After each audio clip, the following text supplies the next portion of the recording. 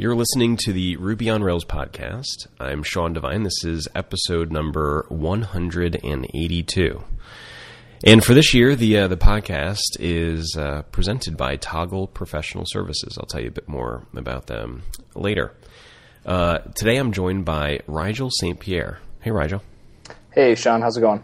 It's going great. So, a bit of a revamp. So I was getting a little bit bored of the old format last year, in part because it's sort of hard to schedule every single week an hour-long interview with a new person. So I thought that I would try out a slightly new format this year, at least until I got bored of this one.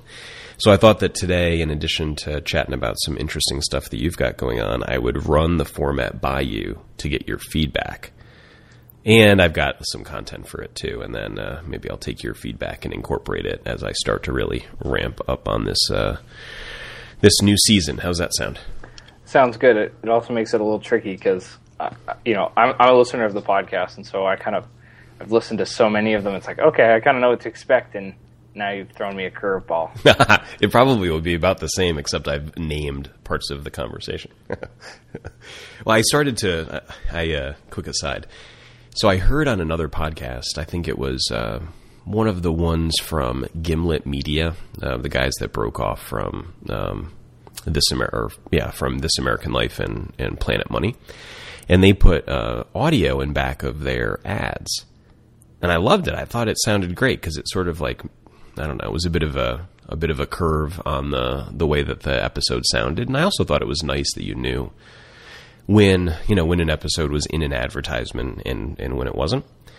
And I started to do that a few weeks ago, and I think that that's what caused me to start to look at maybe formatting it in a little bit more of a structured way. Because I think it's fun to put that audio in. It makes it feel a little bit more, produced. So I thought that I'd do some other new things too. What the heck? You did that on Josh's show, right? You did it with the ad read there. I really liked it. It sounds good, right? Yeah, it sounds great. It's a little bit more like traditional radio. Like Howard Stern does it on his show. Not that I listen to it a lot, but the little snippets I heard here and there, it definitely just it separates it from like the show versus the ad read. Yeah, I think it's nice. So I put the question out on Twitter, but nobody's ever gotten it right. But I'll tell you what the audio is. So my family is sort of full of musicians, but I'm not really one. But I'm always around music, and I don't know, they're always doing interesting things. But anyways, so they kind of put the challenge to me over the holidays to find an interesting song that to sample the loop on. So I found a song that I think is so funny to have as the podcast background music, but again, no one's guessed it. It's Keep on Lying to Me. Keep on Lying to Me. That's the name of the song, and it's by Jesse Ware. And I thought, what better for an advertising background loop than Keep on Lying to Me? So I don't know. I wouldn't have guessed it. No, but I definitely feel you with the whole music thing. Like, my brother's in music for like a bachelor of contemporary music, and my dad plays bass and I fiddle, and I work for a music company where I'm one of the least talented musicians here. Now, are you actually pretty good? It's just that you're surrounded by people that are really good? No, I fake my way through it. Yeah, I'm not even there. I kind of made this vow this year that I would sing more, which I have been doing, and I like it. I found a way to trick myself into singing, which is, so I've got a bunch of kids, and if I sing with the kids, like, I feel like I sing well, and I'm not at all shy about it. Not that I'm shy in general, but I maybe am a little bit shy about singing. And but if I'm like showing the kids how to sing, like, for example, the song music's in front of me, and I've got my finger tracing along with the music, and I'm pointing it out, all of a sudden I realize I sing okay. So now I've just been carrying kids around with me everywhere that I want to sing, and using them as my foil. But anyways, there will be no singing on this podcast. Okay. Yeah. So let me jump right into it. So the first section that I'm thinking about for this season, I was thinking about calling The Rake. And I think I'm going to maybe introduce some music for each of the sections, but here's my pitch. So I read a lot every week in terms of, blog posts and articles and documentation from libraries and whatever that I think are interesting. And I tweet out a lot of them, but not most of them. And I thought that it'd be interesting to have a section at the top of the show where we go through some of the more interesting news and links from the week. And, just comment on them. How do you think that sounds? I like that. It's always fun. It'd be nice if you got them ahead of time. But hopefully I've read some of the ones. I follow you on Twitter, so... Right. Well, so I thought I'd start with 3 blogs. We'll see how many of these you read. So first, did you read the robots.thoughtbot.com blog? Not religiously, but if something pops up in my feed and it's got an interesting title, I definitely will click through to it. For some reason, I don't always click through. I'm sort of in the same camp that you are. I don't know what it is. Something about some of them maybe turns me off, but I've found myself reading them more frequently lately because I keep on finding them when I search for things. And I decided I've just got to get over my hang up on whatever it is about their blog I don't like that much and start reading it because they've got lots of good content. So they had one article this week that I thought was great called Set Up Cloudflare Free SSL on Heroku, which is like one of those things I saw people tweeting about, which is, so Cloudflare came up with this new plan where you can get free SSL on a custom domain on Heroku through them, which no one had done before, that I know of at least. And so anyways, they put up a very thoughtful sort of step-by-step about how to do it that also had in mind some sort of longer-term considerations. I thought it was great. I'm not sure if you read that or not. I'm just skimming through it. I'm actually kind of bummed that I didn't read this because I had to pay for an SSL certificate this week. There we go. See, this shows me that this little section is pretty good. So I launched the site about a week ago, and we were taking payment, and we were like, okay, it's Stripe says, okay, you have to be covered under SSL. And so doing SSL on Heroku has always been kind of a pain, and SSL in general is kind of hard. And there's a new add-on, I guess Heroku calls them. I always call them plugins because that's what they've been called for years, called Expedited SSL. And it made it really simple. But it still cost me, I thought it was only going to cost me $15 a month and I could get around Heroku's $20 endpoint. But instead it cost me $35. But it's still cheaper. Like most SSL certificates are still like, $100 a year, and we can probably turn off SSL, kind of once we've done taking payments in March, and then, turn it back on. So that's an option. But yeah, this looks really interesting. I just skimmed through it. It's pretty good, I think.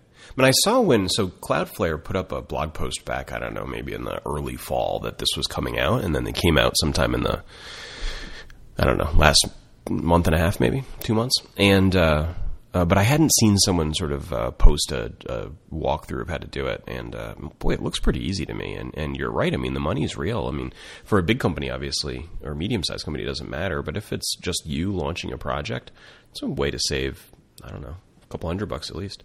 Yeah, so it looks like you definitely still have to have the Heroku SSL endpoint.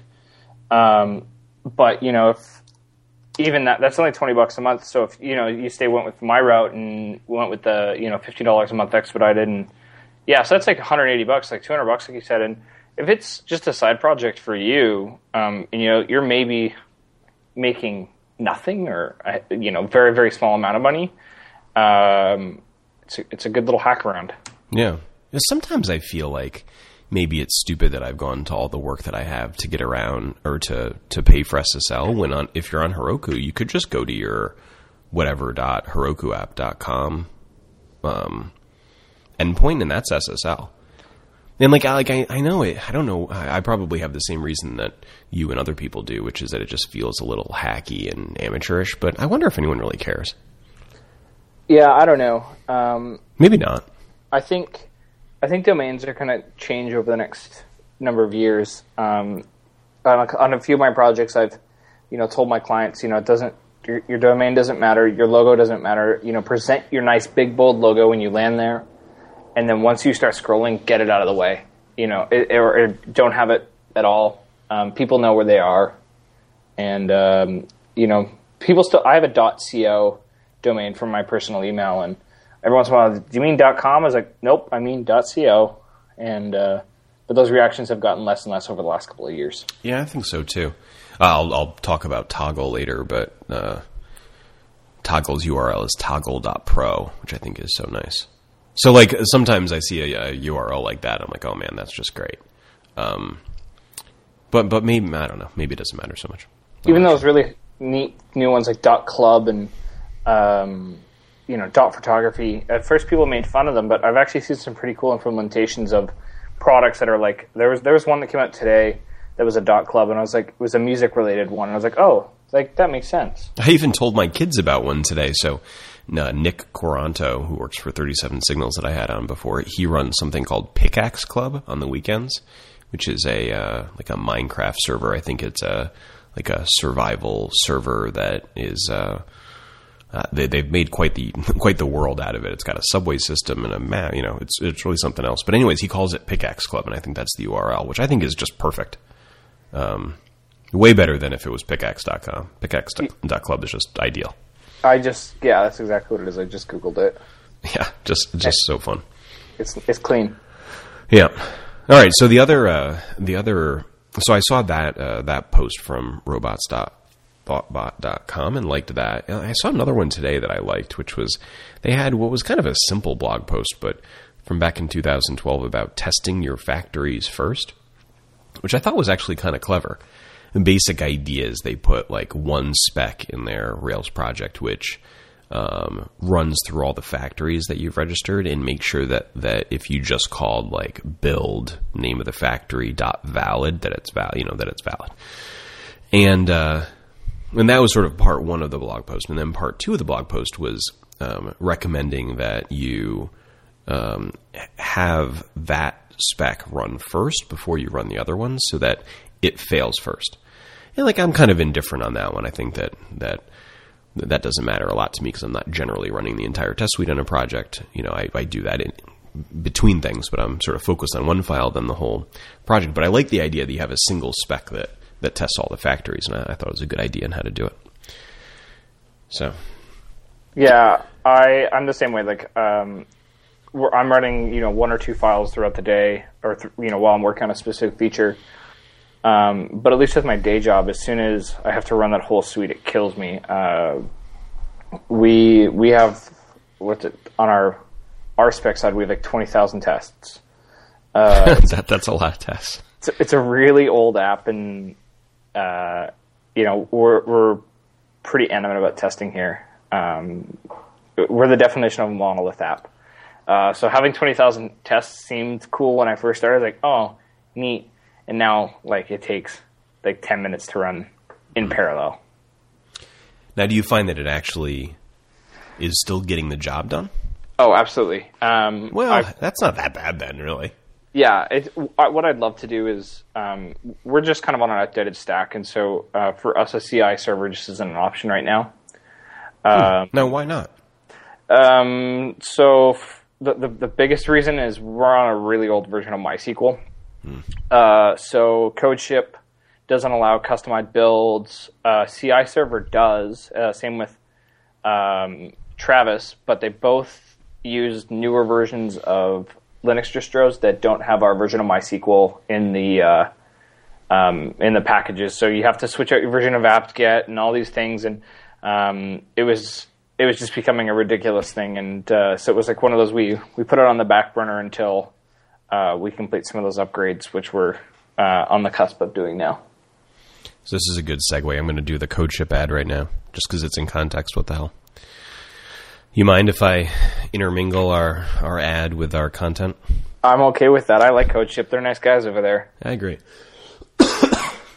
Okay, so cue the music. CodeShip's a free continuous delivery service that's really simple to use. They offer 100 builds per month for 5 private projects for free. The whole product also has a big focus on usability, simple to get up and running. You can set up continuous integration in a few easy steps, and your software will automatically deploy when all your tests have passed. CodeShip has great support for multiple languages and test frameworks. You can easily integrate with GitHub and Bitbucket for code hosting and then deploy to cloud services or your own servers. Start out with their free plan. Setup only takes 3 minutes. Find CodeShip at codeship.com/5x5Ruby and use the offer code 5x5Ruby to get 20% off any plan for 3 months. You can also check out their blog at blog.codeship.com to get updates. And I've really fallen in love with them in the last year. I kind of can't get over how nice of an improvement it is to have a good CI setup in your workflow. Just for something simple like having a staging server, right? Like I just set one up yesterday, actually, where a new project where I wanted to make sure from day one we had a staging server that was mirroring master all the time. And man, is it easy. Yeah, it's something we desperately need over here. It's something we all want, and it's something we're in agreement. It's just one of those time things. But I really feel like in the last year, maybe it's just me maturing as a developer, but the CI servers become like a standard in any project. If there's not a CI server in place when I show up, it's kind of my first question is, why isn't there? And if sometimes the answer to that question is as simple as, well, it just didn't make sense, and it doesn't support our stack. And other times it's, we just never thought to do it, and as soon as you do it, you fall in love with it, and it's definitely a lifesaver, I think. Yeah, I think so too. Yeah, I mean, I think so not only because of the make sure you don't deploy busted stuff to production, but it's also great because of the continuous deployment angle, and it's great for things like other workflows related to your overall sort of constellation of environments, like a staging setup. It's nice. Yeah, we don't really have a staging server at the moment. We kind of broke it a week ago. We're in the middle of upgrading our entire what we call our golden image. So new version of Linux, switching over to RVM, like all these kind of core infrastructure things, and they put it on a staging server to test, and they tested it, but they never really got it back to the point where it's usable for everybody again. And then a bunch of our stuff lives inside of a Facebook app, and setting up Facebook into staging is kind of a weird thing. And it's definitely like, I see it on our whiteboard. It's something we're going to do soon, is get a real staging environment, so we can test things before we deploy, and we don't have to push out these big releases and then quickly send out a patch release, because something doesn't work the same on our production servers as it did on our local hosts. Yeah, well, it's tough when you're on an old sort of stack like you are too. The likelihood that something's going to go wrong between your development machine and your production servers just goes up like a rocket. Yeah, 9 times out of 10, it's pretty good, and that's where testing's really become a key for us. But everything else, Facebook just does weird things sometimes, and we just can't predict it. Actually, the one that did get us is we started using SVGs on a lot of stuff, and we did a whole project where we switched over to SVGs, and our version of Apache didn't support SVGs. So it was like, why don't the images work? Why are they all broken? And because Apache doesn't support SVG, and so we had to fix that real quick and send out a patch update, and all was fine. I feel so stupid about this that it wouldn't even dawn on me that there's anything on the server side to support with SVG. Like, I mean, it's just a bunch of text, right? I think it is, but I think it was just a file, like the encoding, like the .svg. It just was blacklisted, and I know nothing about servers. I know how Heroku works, right? And I know how my old Media Temple instance works. Don't ask me to I can't set up a cloud server to save my life. Yeah, I'm not that much better. I can, if I had to, I could get a DigitalOcean box up and running and have. Can't even do that, but barely. And I would hate myself by the end. It kind of sucks. I understand. DigitalOcean is so dirt cheap compared to Heroku. I don't even want to imagine what it would cost to run. I work for Bandsintown, and I don't want to know what it costs to run Heroku. It's astronomical, I assume. I'm kind of a lover though. You know, I like personally, like I've gone through I've dated other services, but I think I just love Heroku.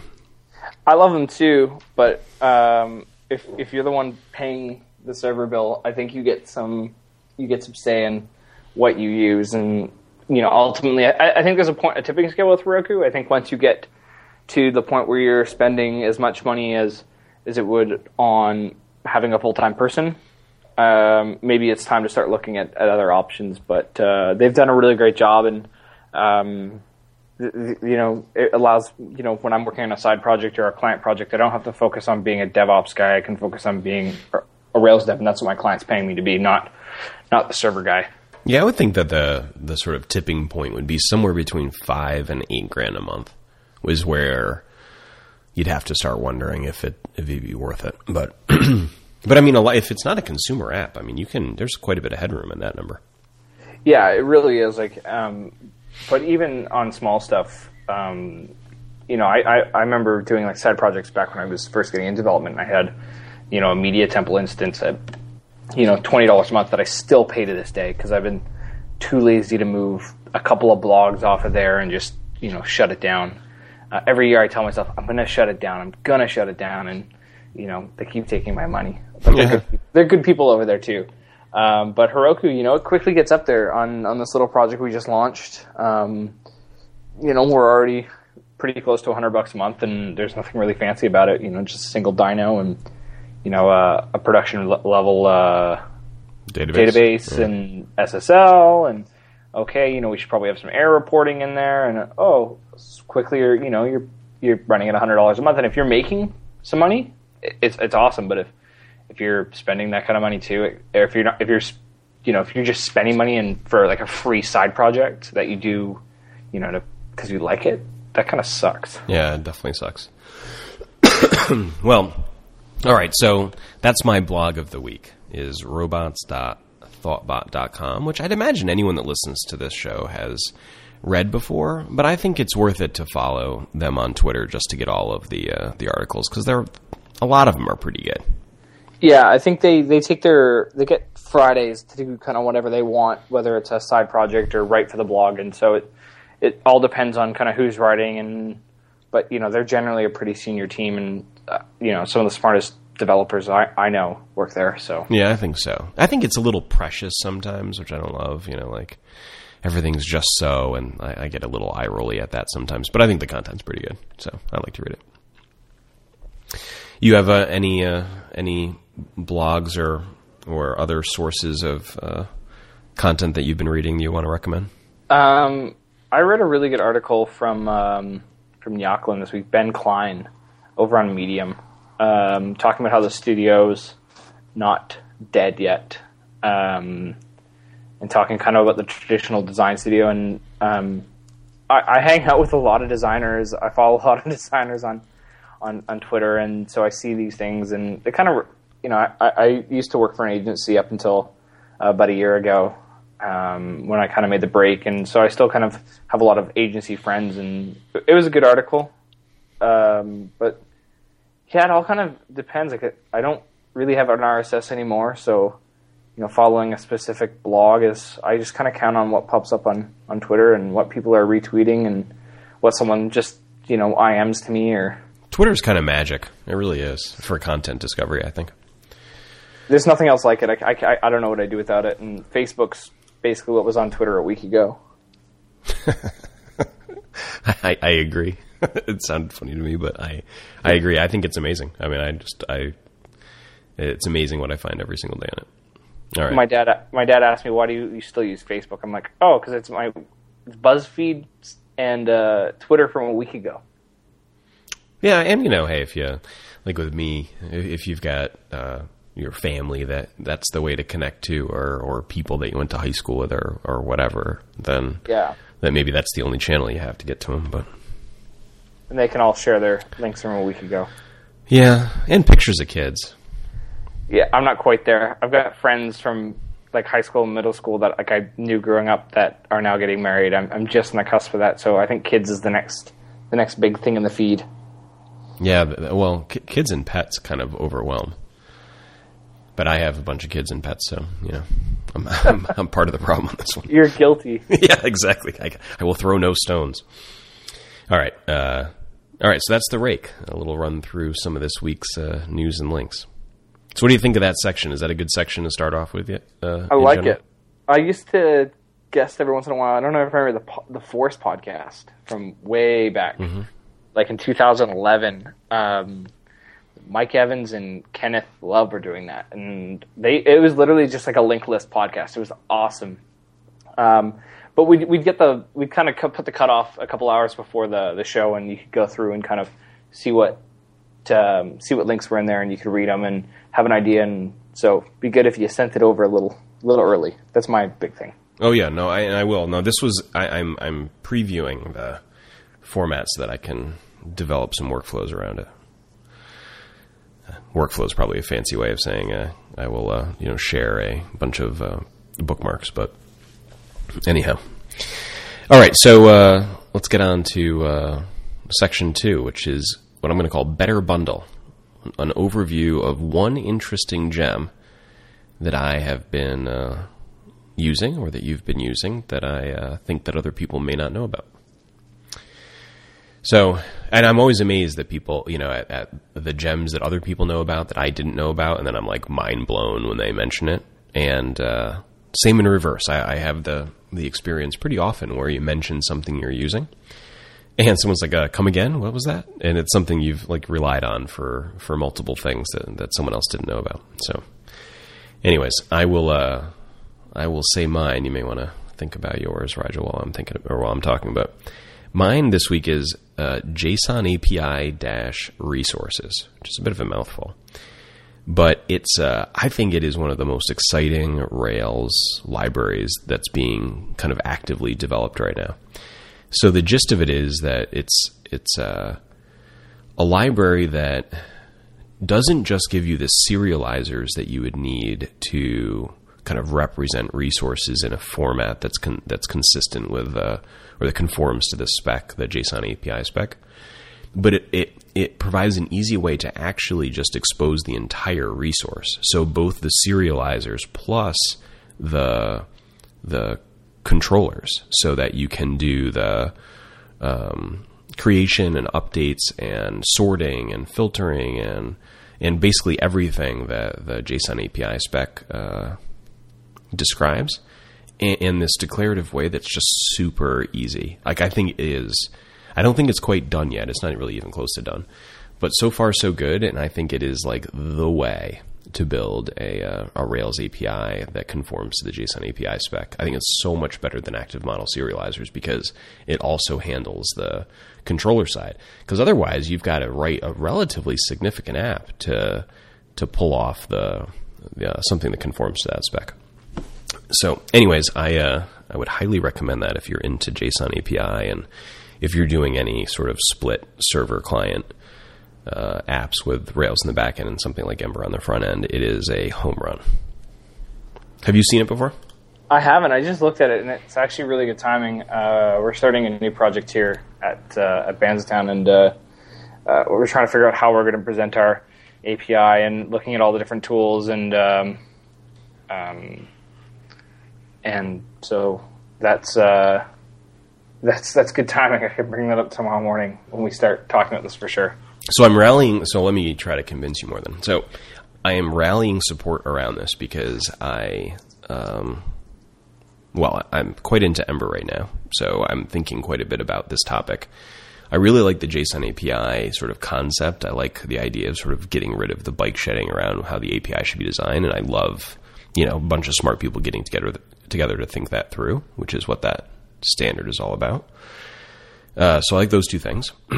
I love actually the standard of JSON API. So not just the idea of having a standard, but I think that the standard itself is quite smart and enables, it's kind of like a good balance of having defaults that make sense, but it allows you to also, sideload the related resources in a way that, the client may like a bit more or not, depending on whether or not you want to get a faster response or fewer back and forths to the server. So I just sort of like the entire design concept of JSON API. But this gem in particular, is written by brothers, actually, up in New Hampshire, that I'm going to have one of them on coming up in a couple weeks. And I just think that they're the right kind of guys or people to lead this kind of library. They're super thoughtful and very connected to that standard, and I think it's one to bet on. So, anyways. I will definitely have to check that one out. It sounds good, and it sounds definitely like something we need over here. Plus, I submitted three pull requests to it this week, so I'm feeling all proud of myself. Wow, look at you, all open sourcey. Yeah, exactly. Well, I figure I might as well give back when I see an opportunity, because God knows I take enough. Yeah, I saw a really good tweet from someone over at Ruby Central, Sarah Mai, and she was like, there are some people that are great Rails developers, and there are other people that are great at open source and gems. And I'm like, I'm definitely not an open source and gems guy. Well, because it's not your thing, or because you just don't do it? Just I haven't really dug in. I've tried, and I think a lot of it still is my lack of experience, and I've only been doing Rails for 2 or 3 years, and I think it's just it's putting it all out there. It's like, here's some code I wrote. What do you think? So it's interesting you put it that way. I'll tell you how, my progression in that thinking, because I had the feeling you did for a while, which was I didn't want to put my code out there, or at least I felt a little anxiety about it. So maybe I would, or maybe I wouldn't, but it didn't feel comfortable. And then I kind of got into the idea of releasing libraries as I thought of them. So, for example, I wrote a solver for that game Letterpress that got popular a couple of years ago and put it out there, and it got kind of popular, and I felt all fancy. And I wrote a client for a gender of name guessing service, because there wasn't a Ruby client, so I wrote one. But recently, I've sort of changed how I think about open source, and I'm very reluctant to put out a new project. I try to just contribute to existing stuff because I think I can help. I think that's a way to help a bit more. Maybe I just haven't found something I've fallen in love with yet to really dig my teeth into and really own, so to say. I tell you what, it's hard to jump into another project. It's one of the reasons I'm doing it is that it's a real test of your. Well, I think both your skills on the sort of comprehension and programming side, because you're just jumping into a library that you've never seen before and have to figure out how the hell it works. And it may use conventions you're not used to, or testing framework you're not used to, or who knows, right? It may be anything. But I also think it's socially an interesting experience, right? Because as much as anything, it's about communicating with the other people that are involved. And I find that, I don't know, I'm kind of into it now. Yeah, I think just a lot of my experience has been, in at least up until the last kind of 6 months, a lot of it's been writing Rails. And there's not a lot of Rails-driven open source, but, since joining Bandsintown, a lot of our efforts are in our Rails app is in Rails 2, 3, 18. And so it means a lot of the time when you go to reach for a gem or a tool, it may not be compatible with our stack. And so it means digging into the Ruby and figuring out how it works and abstracting part of it, or, just having to straight write it. And it's definitely, as much as I was bummed out when I first got here that I couldn't write Rails 4 anymore, it's made me, I think, a better programmer. I can't just reach for a gem and shove it in there anymore. It's a lot more thought driven, and I really like it. Yeah, I get that. I mean, if you're frozen in time, then you can't, you can't take advantage of the new stuff. Like JSON API resources would be hard to take advantage of because there's just no way. We've got so a lot of what we're trying to do is we realize upgrading our entire Rails app is going to be really complex, and we're a tiny little team. Given the size of our application and the size of our user base.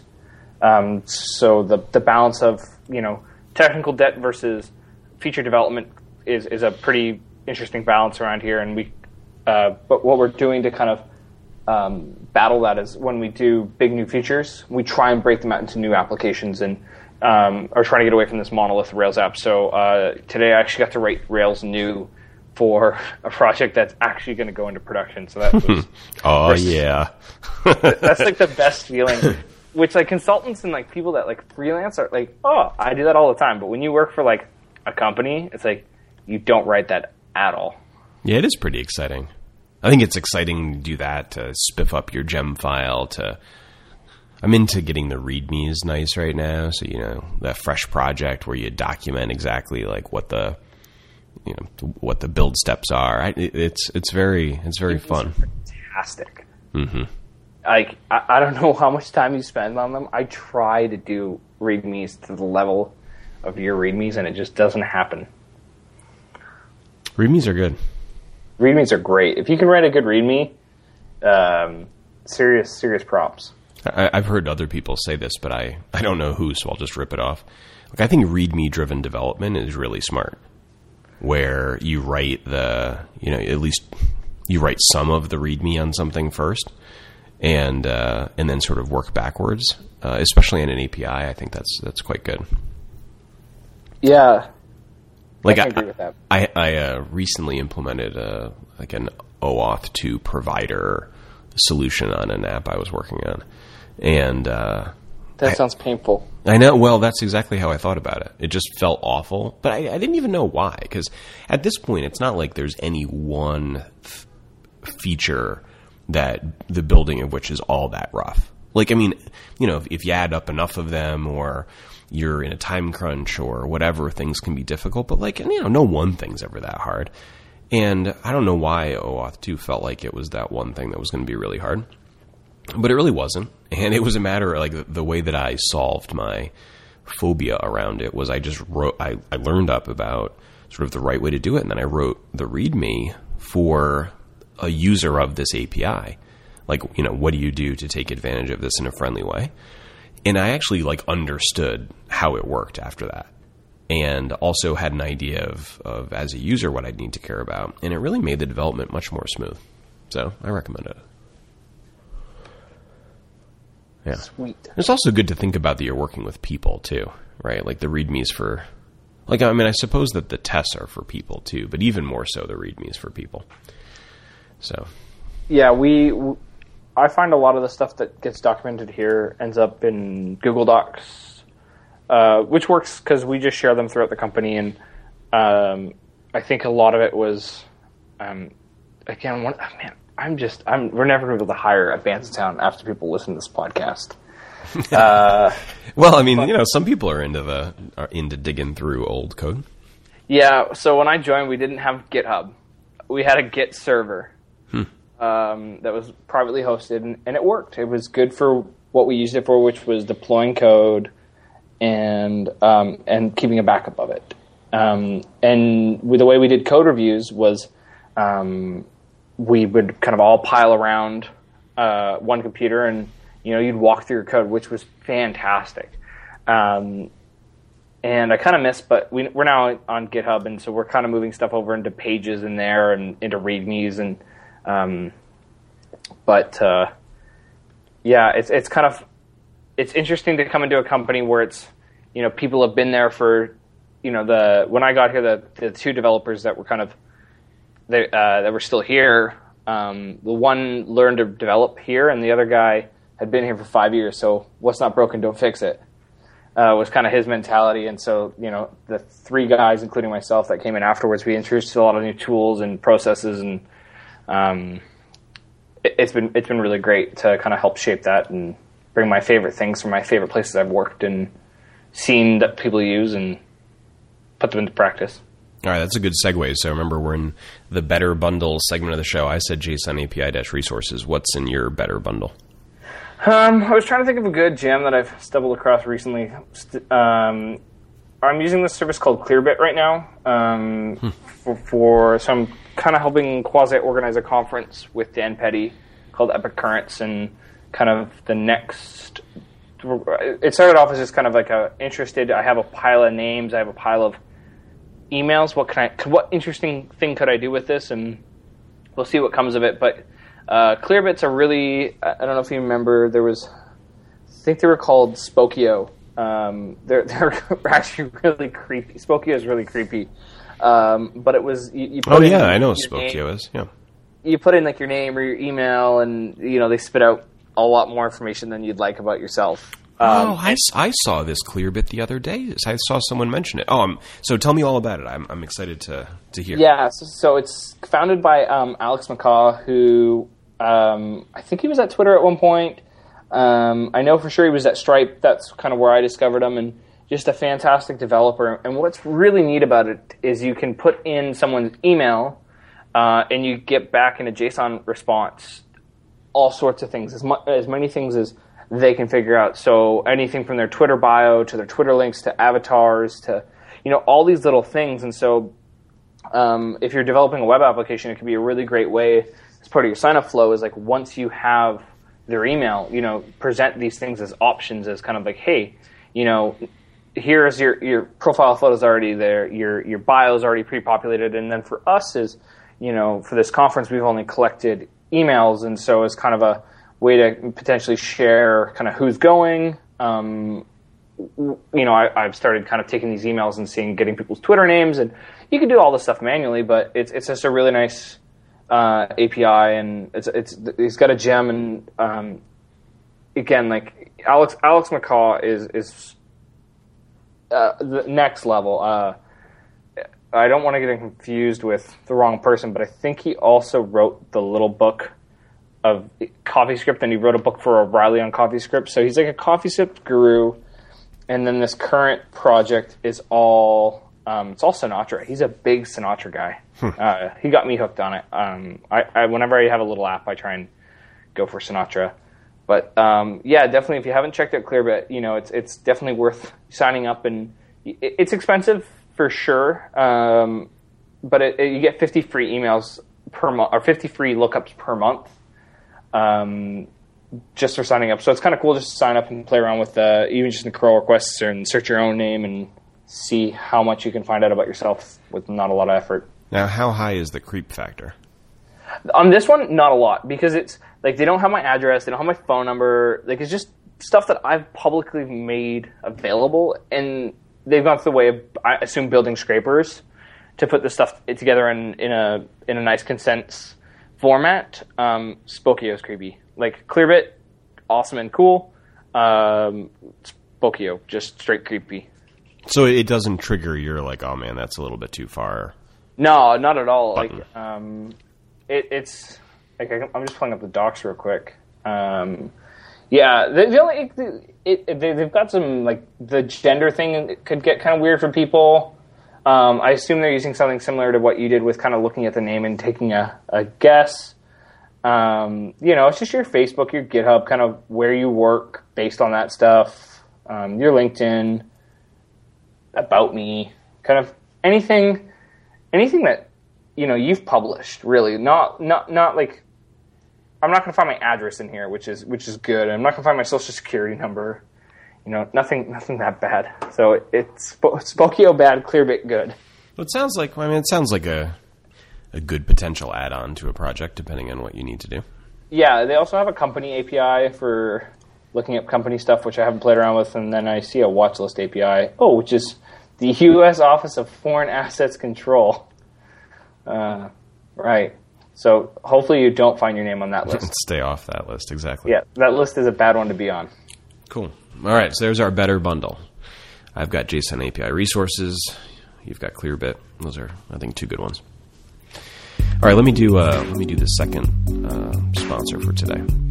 So this was a new sponsor a week or two ago. They're called Thinkful, and Thinkful like ThinkFul. So let me tell you about them. I'm actually going to jump out of what they sent me and go right to their website, because I think their website describes quite well why you may want to be interested or may want to take a deeper look at what they're all about. So go to thinkful.com/Rails podcast. I'm going to just excerpt a little bit of the content from there. So with Thinkful, you can learn how to program in a number of things, but including Ruby on Rails. Here's what they say. Learn to program full-stack web applications and host them on Heroku. Understand the architecture of Rails applications and gain the skills needed to build a minimum viable product. Here's the Thinkful advantage. So their classes are online and they can be accessed from anywhere in the world. On your path to becoming a developer, you get mentorship from a professional developer and join an active community of other learners. Gain access to step-by-step guidance and achieve your learning goals. A few interesting bullets. They've got weekly mentor sessions held via Google Hangouts. The curriculum is quite structured and has built-in guidance, so you won't get lost. It won't feel kind of willy-nilly. You get daily access to mentors through open office hours that are published and consistent, and the projects that you'll perform as a student there are designed to help you build a good portfolio. So if you are interested in either learning how to program in Ruby on Rails or maybe going from basic skills up to a bit more of an intermediate level, check them out. You get 10% off if you go to that URL that I mentioned, thinkful.com/Rails podcast. Thanks to them for sponsoring. How did you learn how to code? Was it a program or college or yourself? For me, it was a lot of myself, and I did a couple of internships that really helped. I wish someone at one of our support staff was asking kind of how to learn how to code, and there's so much more. There's so many more resources now than there were even, 2.5, 3 years ago when I was getting into Rails. Like the tools out there now, if you want to learn to code, and you're serious about it, like 3-6 months, you can definitely be well on your way. I think whereas we as an industry have to really kind of step up to the plate is take these people that are 6 months in and be willing to take them under our wing and really help get them to that next level. And I think it's a hard sell in a company, in a traditional structure, because they're like, okay, so we're going to maybe get a full-time employee out of this if they work hard enough. But to me, it's an investment back into a community that's given, us it's given us all jobs. And, I think something like this is awesome, especially if you want to ask questions and have someone to work with. So maybe Treehouse isn't for you, or, there's so many, I'm really jealous that there's all these tools now. Yeah. Well, I mean, hey, there's always more to learn, I guess. Although the learning tools really are pretty good from like new programmer up to intermediate. Beyond that, you're kind of you're on your own to some degree. It's really getting from that that junior to intermediate level. I think is the hardest gap. It's pretty hard to have a clue as to what you're doing beyond the beginner stuff. Yeah, I think that's accurate. Right, because, I mean, I think that the way that I would define that is, can you get thrown into a situation where the problem hasn't been defined clearly for you and get out the other side with a solution, which requires both coming up with what the problem was in the first place plus the solution. And because most of the educational experiences you have, the problem is relatively well defined, and that's just not the case that's not the case once you're out in the real world. So I think that's a pretty hard transition to make, but I don't know a better way to do it than just start. So, yeah, truly, you just got to do it. Yeah. All right, so we did the rake, which is the run through the week's news. Better bundle. I think better bundle's a pretty good bit. You think that's one to keep? Oh yeah, heck yeah. That's original. Like I don't see any. Like, it's a programming podcast, and there's some practical programming advice right in there. Yeah, what the hell, right? I think that the most common. Or at least one of the categories of the most common feedback I get are those sorts of comments where someone's like, oh, you mentioned, or someone mentioned something that I would assume people knew about, and they hadn't heard of it before, and then all of a sudden they started to use it. So anyways, all right, so a couple more sections. One more, and then I want to hear about Epicurrence because it sounds interesting.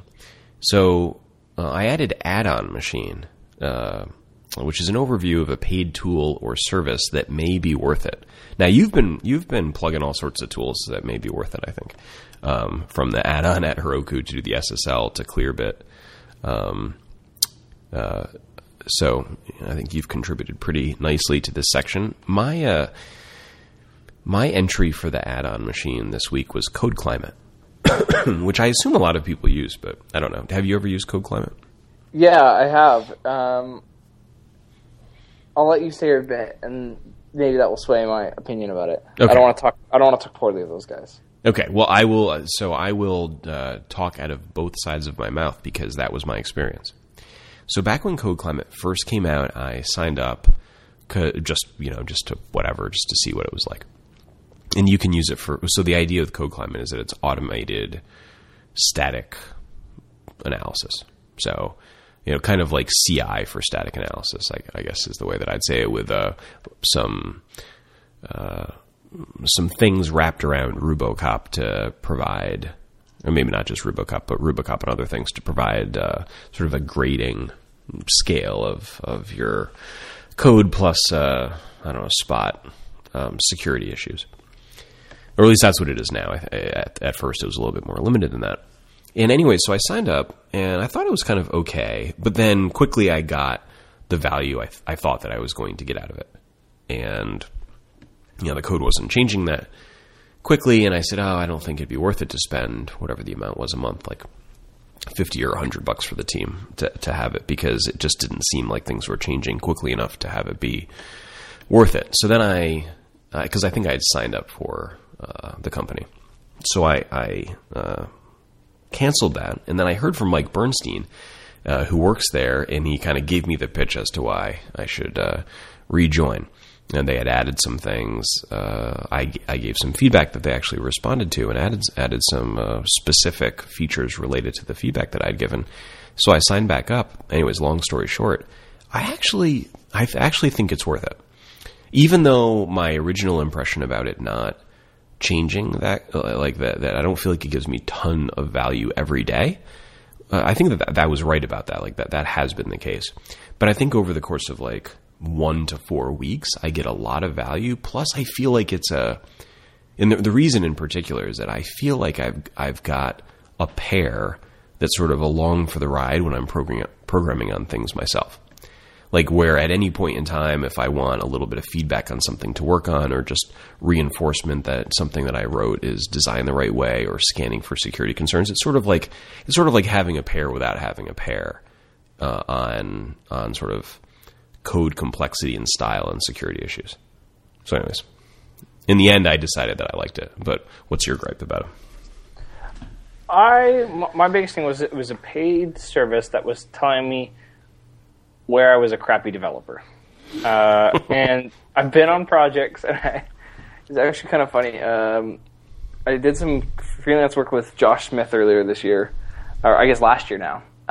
And so I got put into the Code Climate stuff, and I've actually I'm off the project, and I'm out of the GitHub repos, but I still get the emails about it. That's funny. I remind him every once in a while. I was like, hey, you should take me out of these emails.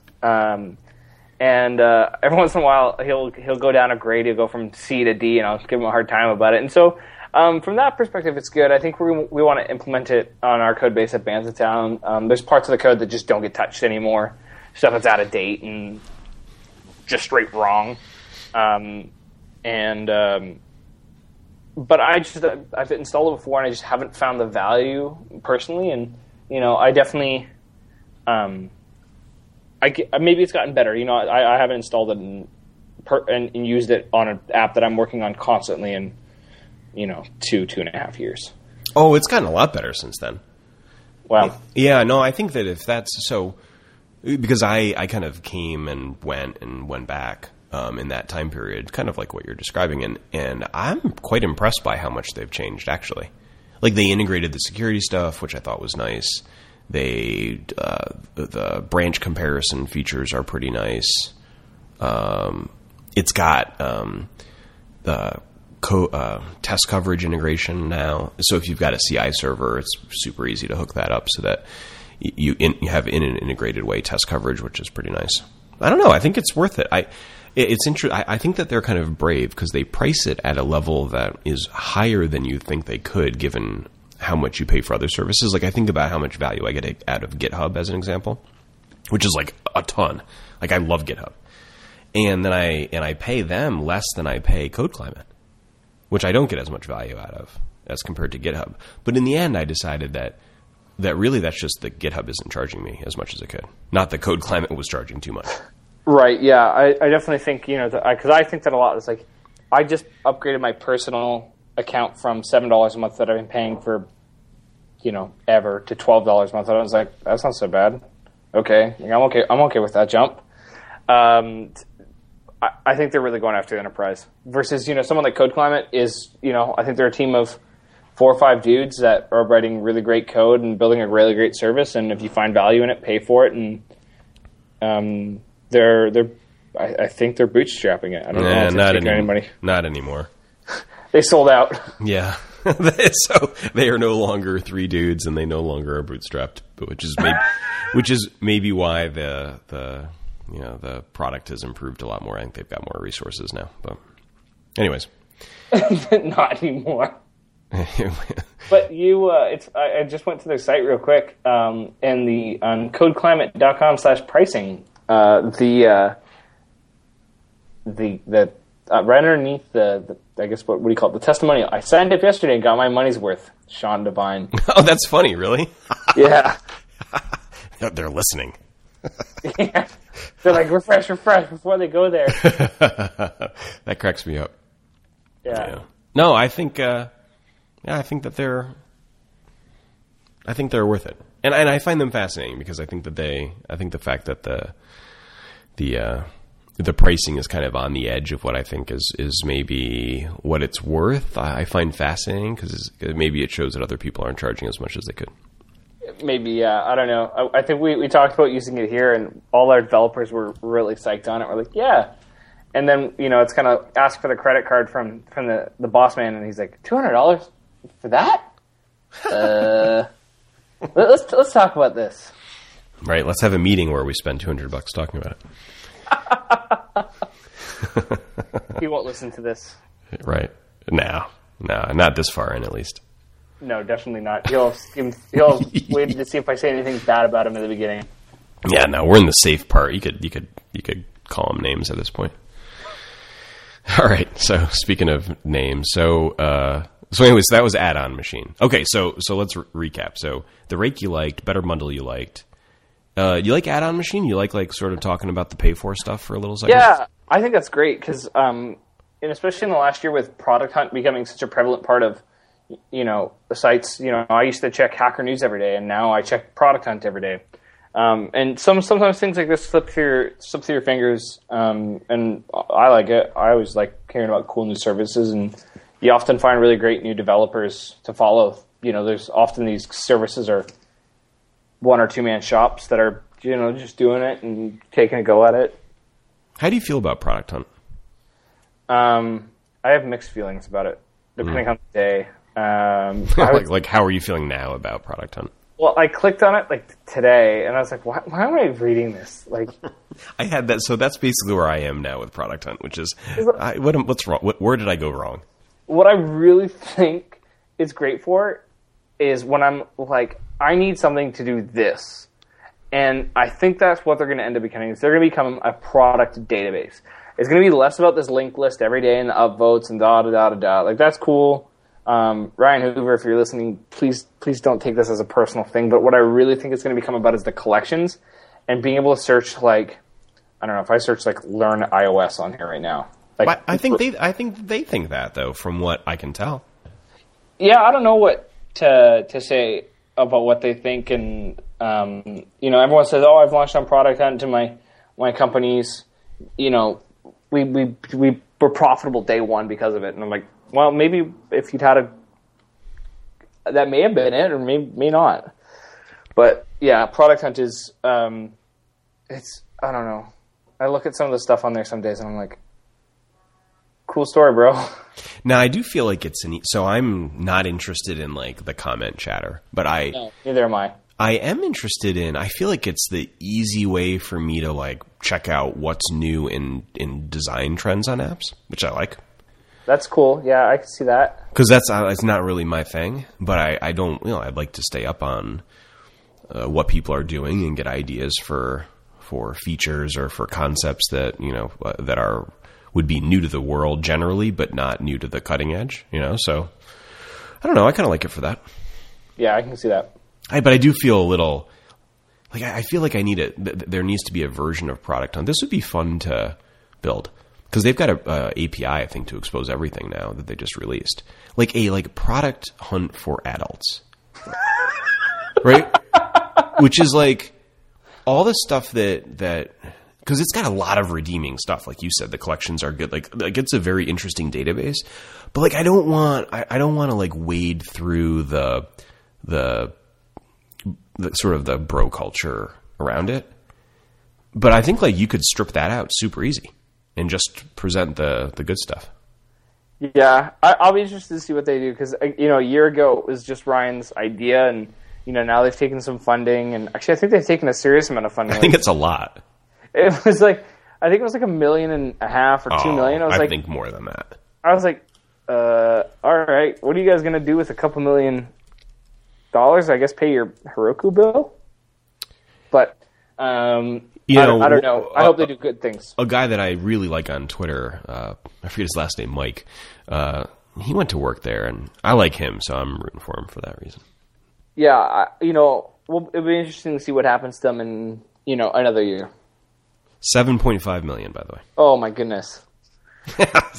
I knew it was a much bigger number than that, but I didn't know there are people building really great tools that take way less money. Like, I look at the guys from Lasco. They're what is that? I don't even know.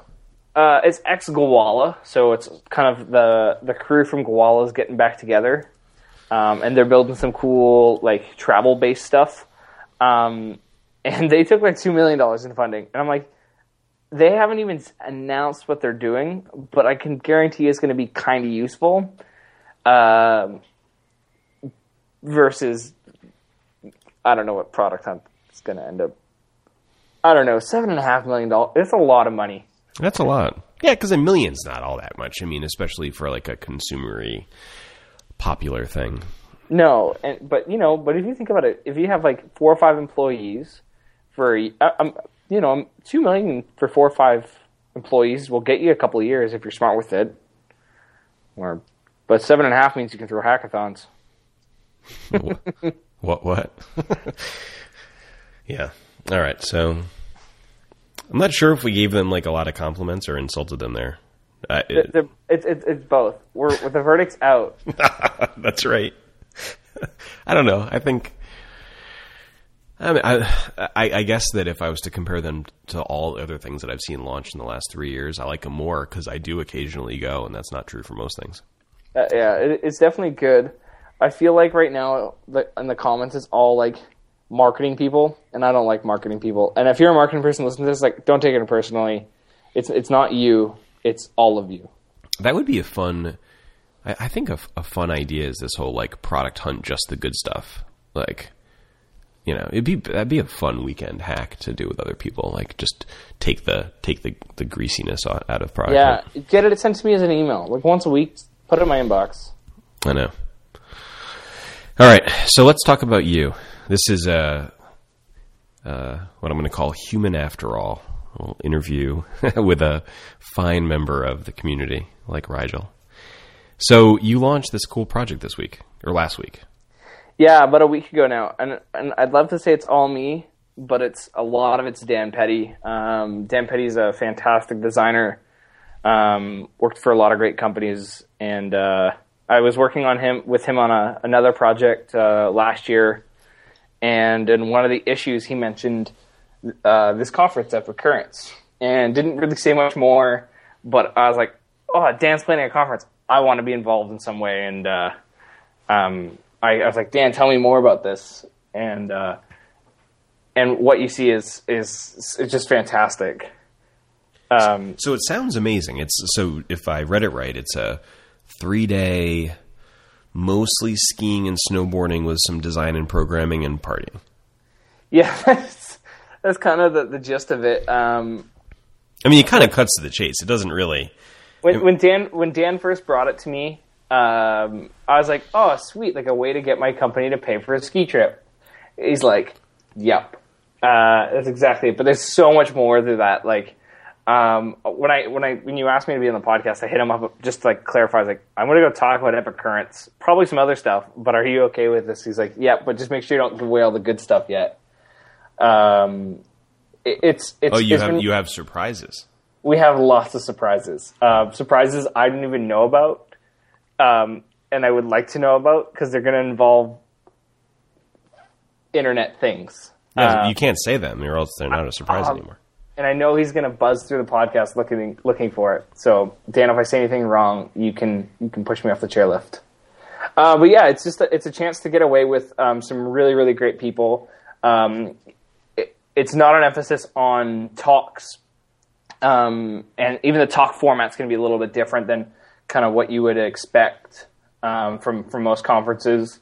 And it's, you look at most conference websites and it's like, anywhere from, 10 to 20 speakers at a design conference. And we have 4. And we're going to we've rented a couple of houses up in Tahoe. And we're going to go up there and, just kind of hang out. And some of the people going are some of my favorite designers. So for me, I look at the list and I'm like, I am not worthy. Like this is such a talented group of people. And, being from Canada, I love snowboarding and, I imagine there's going to be some beer. I like beer and, I like Dan. Dan's a good guy. But the site as a whole, if we want to talk about it like from a Rails aspect. Yeah, sure. So what did it include? So when I saw the design, I was like, oh, that's really easy. That's going to be a pinch to build. And I had, I think, 12 days to turn it around. On top of getting back from vacation, New Year's Eve was in there, which being 23 involves 2 days of recovering post New Year's Eve. You're only 23? I'm only 23. Oh, man. Young guy. Maybe I shouldn't have shared that. Now people are going to be ageist against me. I think that's, I don't know. What's the average Rails programmer? Like 26 or something? Like 20. In our office, I'm definitely the youngest. My intern's older than me. But I also skipped the whole college thing, and I think I'm a bit of an anomaly. But yeah, it's definitely like 24, 25 is kind of the average, I'd say, in the companies I've worked for. But yeah, from a technical point, like I looked at design, I was like, oh, sweet, super simple, responsive site. Nope, nothing grit about this site at all. And so it was a challenging front end build, which for someone who mostly spends his days in Rails now was nice. And Dan being a designer, it was such an emphasis on pixel perfect, and it breaking down in a certain way. And so I spent the first 10, 11 days focusing on that side of things versus the Rails. And originally I was going to do it with Sinatra and pipe everything through to Google Forms, not really have a back end, store it in a database as kind of a backup. But it really be, super lightweight. And last minute I was like, I don't have time to try and screw around with Sinatra. Rails, here I come. I feel like Sinatra is the best salesperson for Rails there is. I really do. Like, hey, you think you don't need Rails? Use Sinatra. Then tell me. Yeah, exactly. Like, it's definitely it would have been this would have been an appropriate choice for Sinatra, by and far. Now looking at what we're planning on doing, I'm really glad I didn't, and to save some time. But yeah, so it's what's cool is it's not actually a form. It's a form-esque thing, and really it should have probably been an Ember app of some kind. And in retrospective, the more I think about it, it's like, oh man, if I'd planned a little bit up front, this could have been so much better technically. I look at the commit that we deployed with and started taking payment, and I'm embarrassed by it. Like, that's all. That's the nature of commits, I think. Oh man, it's just I had Stripe code in my controller. Like my controller, it was one controller for everything. like not even like one controller, like one method. There was a new and a create. Well, there has been a lot of buzz about server-side single-page applications, so maybe you're just ahead of things. Yeah, it was definitely one file. Oh man, it was so bad. I was so scared the thing was going to break. And the people attending this conference are guys that work at are designers at Google Ventures or at really what I think of when I think of design agencies, like Basic Agency that did the new Nixon site. Like these are people I look up to, and they're all looking at my work. Mark Hemmon, who's at North. So, I'm sure Kevin Rose saw this at some point. And these are all nerd heroes of mine. And it's only broken a couple of times. And it was just stupid little mistakes. And, is there someone else we can blame these on? No, definitely me. You. I have all the keys to the kingdom. It's scary how much control I have over this site. But it's gonna be really fun. I wish there was more I could say about it than it was. It's gonna be fun. I think we still have a couple of spots left. It looks super nice on the phone, by the way. I hadn't looked on my phone until when you said responsive. I said, "Oh, I've got to open it up on my phone and see what it looks like." Boy, does it look nice! Really nice. Thank you. That's I was working take the credit. 11th hour. I was working to the 11th hour on that. I had to be up in LA for meetings a couple of weeks, or last week when we launched, and I literally the entire ride up to LA, I was pairing off of my phone in the front seat. My coworker's driving and I'm working, and he's like, "What are you working on?" I'm like, "It's launching, and we've got a show tonight, and it's got to launch before we get to the show." And he's like, "Do you want me to drive slower?" It's like, "A little bit. Give me a little bit more time." I really suggest if you can make it, if you like to snowboard or ski, come hang out. Right now it's invite only, and we've only got a few spots left. But definitely, request to get in, and I'd love to hang out with you. I'm going to be up there. Dan's going to be there. And it's going to be different than I think any conference anyone's ever been to, because a lot of these conferences you go to, and it's speakers kind of in one pile and everyone else in a different. And because we're all staying in two houses that are literally across the street from each other, and we're eating together and we're snowboarding together, there's going to be some really cool things, and hopefully some issues get addressed. I'd love to talk to. I don't know if I'm allowed to say, but I'll say it anyways. John Lax is going to be there from Tehan and Lax. And I'm excited to talk to him about kind of what happened with Tehan and Lax. I don't know if you saw that news. Yeah, so we never talk about sort of tech world gossip on the show, but what the hell? Let's give it a shot. So why now? The basic gist of it is that they sold to Facebook, but only the top people and people that decided that they wanted to move to San Francisco went with the deal, and everyone else lost their job. That's it, right? Yeah, and the thing is, being originally from Canada, I have a lot of friends that either knew people that worked there or worked there, and so the way they played it off in the post and was to me like, oh, cool, like it's kind of a bummer because they're such a great design agency, but yeah, they're all going to Facebook. That's a big move, like 40 people to all move to San Francisco. And then I saw some tweets like, there's 40 unemployed people out of this deal, and I was like, man, that's gotta blow. Like it kind of changed. It changed the way I looked at the whole deal, and I'm still super stoked for those guys. They're truly talented people, and obviously, there's probably bits of story that will never be told. I imagine they didn't just hang those people out to dry. Canada's got really good laws for that. For if you want to let somebody go, you give them a good severance package. And now, what did Twitter think about it? It was a mixed bag. Like you had all these, the kind of the high level people like me that were like, "Oh man, interesting, super sweet." Oh, unemployed. That kind of sucks for people that you're getting kind of unemployed, but I mean, it was a mixed bag. I saw some of the outrage, and I guess I didn't really get it. I mean, I don't know. It's like they provided good jobs for some period of time, and the guys that run it are just guys too. It's not like they're not human the same way everyone else is. And who knows? Everyone has their reasons. Who knows why they decided to? Maybe they didn't have any money to run the company. Who knows? Right, exactly. And they may have been just looking to move on, and if maybe they're tired. Maybe they realize they're going to die someday. Who knows? Right? Oh man, 12 years of running an agency—that's a long time of dealing with clients.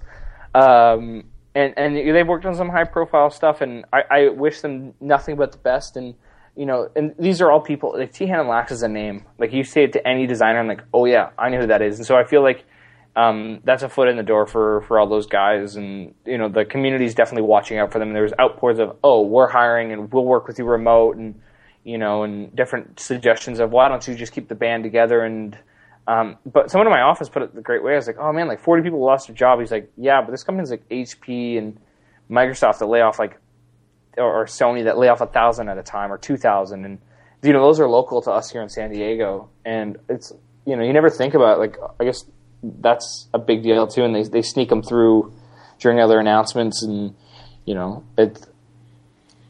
it is what it is, but things change. I think that it's possible to both feel empathy for everyone that's going through change and how difficult that is, and also say, nothing stays the same. Yeah, I truly that's how I try to look at it. Is I feel like none of those people are going to lose their houses tomorrow.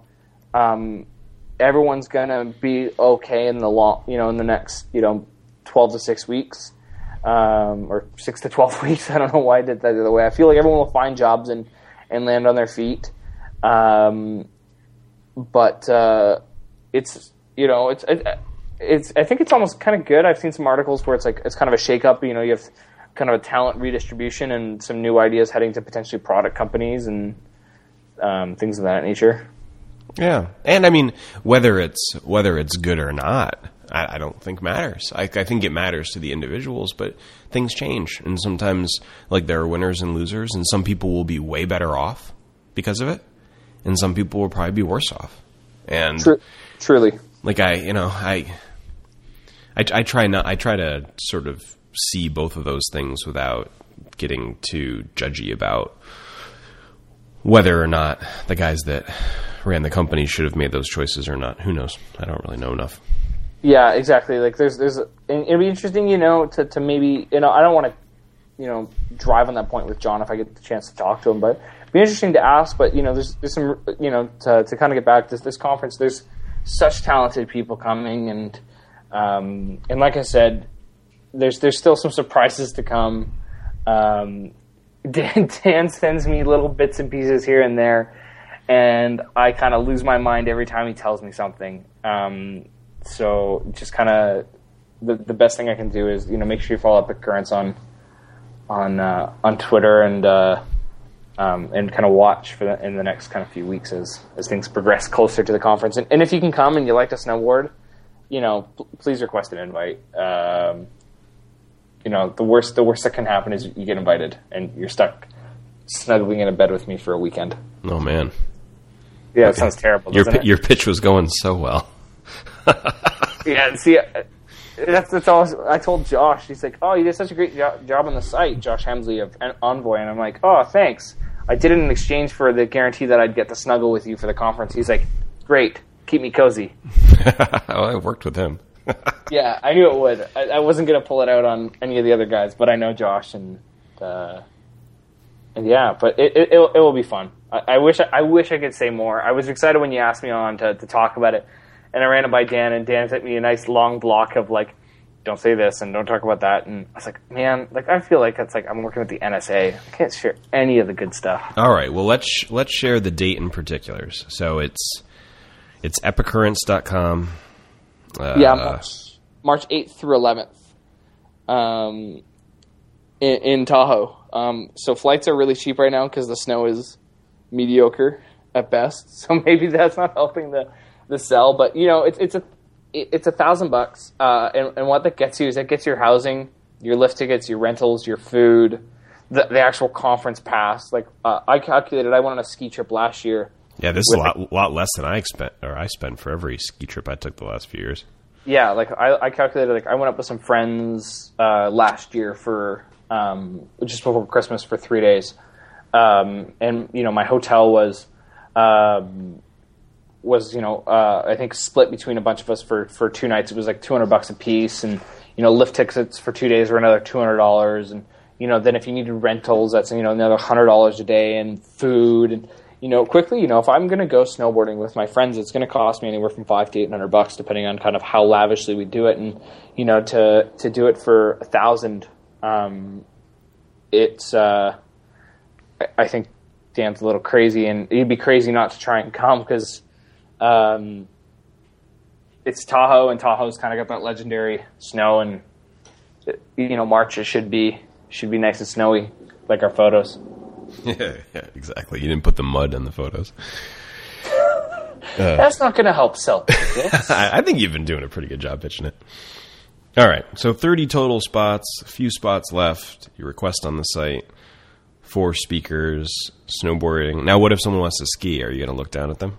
No, not at all. There's definitely like a mixed bag of snowboarders and skiers, and it's not sloped one way or another. Ba-doom-tsh. Oh, I wasn't trying to do that. No, they just lost a few sales in that one, I think. It's definitely just a mixed bag, and a couple of guys have never even been on snow before. Like one of our speakers, Tobias. He's Tobias Van Schneider. Talk about a classy name. He I guess we were talking a little bit back and forth about. On Twitter, like people that, I don't know if I want to go. I've never skied before. It's like, actually, Tobias has never been on snow before, so it should be good. And that's the thing is we're doing group lessons on the first day. So if you've never been on skis or snowboard before, we'll get you off to the right start. And I'd like to think most of the people in our community are, both developers and designers are good people, and we'll help you get started. And that's the thing is it's not just for designers, it's for creatives. I think I'm definitely the oddball up there as the Rails developer as my job. But there's a couple of guys that I know that are like front end devs, and the more diversity we have, not just in people but in skill sets and what we do, it will just make conversations so much better. Cool. Well, it looks good. Yeah, it looks good. I think it's going to be good. I'm so excited. I think it's like 6 weeks away. I have my time off approved. Is it a weekend, March 8th to 10th? I believe it is a weekday, which is good. One, it means you get to take a little time off work. And so it starts on a Sunday, it ends on a Wednesday. So you get to take a couple days off work. And the nice thing about that time of year is it's right before spring break. So, or March break, I guess. So the snow's not skied out yet. There's not a ton of people in the middle of the week. It's a good time to be up there. Let me tell you a bit about our season-long sponsor of the Ruby on Rails podcast. It's Toggle Professional Services. You can go to toggle.pro to learn more.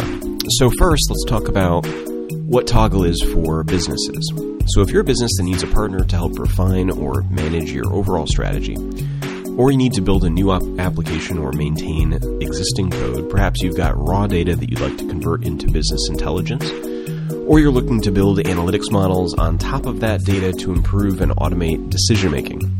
If you've got some combination of those needs, Toggle can help you out. Go to toggle.pro and let them know what you're looking to do.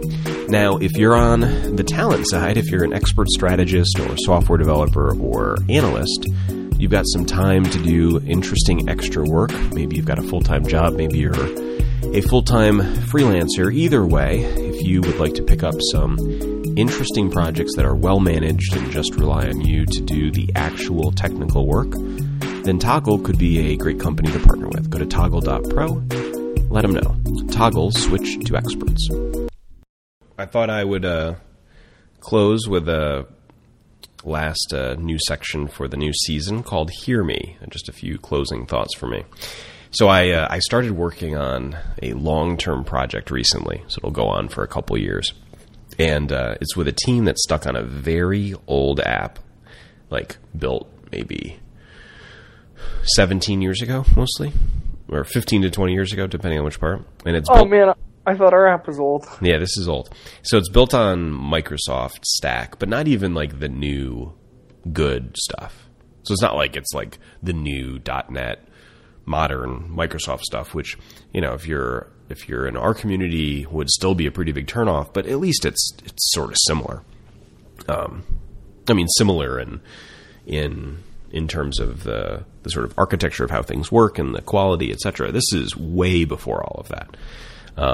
And it's rough. So an example of how rough was I asked what test runner they use and how it works, just because this was all foreign to me. And here's what they said. And they said, well, we tried to get approval last year for a test runner, but we couldn't get the $30,000 that we needed for a license to one that will work on this platform. And man, did I realize right in that moment how good we've got it. $30,000 to get something that's like 1/100th as good as our spec. So, this week, if you are complaining to yourself or others about, whatever grievance you think the community has bestowed on you, at least you didn't have to pay $30,000 for our spec. So, there we go. There's my Hear Me closing thoughts for the week. All right, so what do you think of this format? It was The Rake, Better Bundle, Add-on Machine, Human After All, and Hear Me.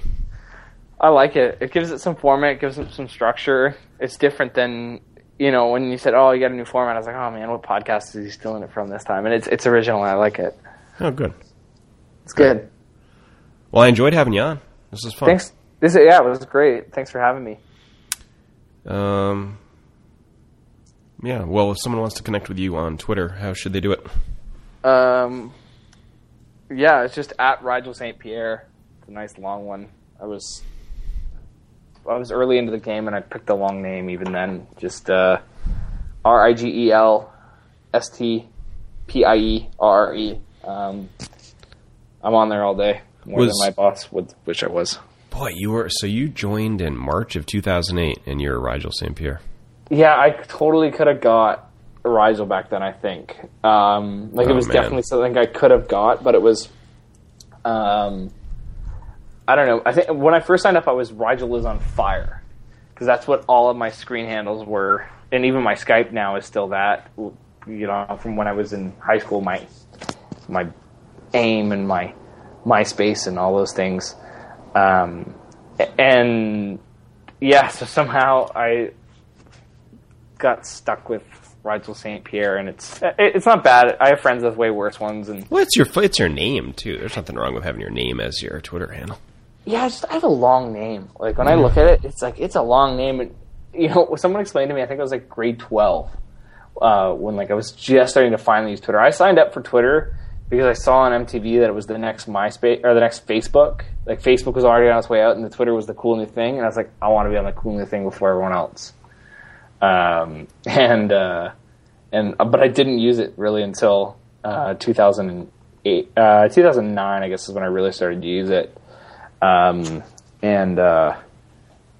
like, yeah, you have a really long name. Like, it makes conversations hard. I'm like, oh, shoot. I hadn't thought of that.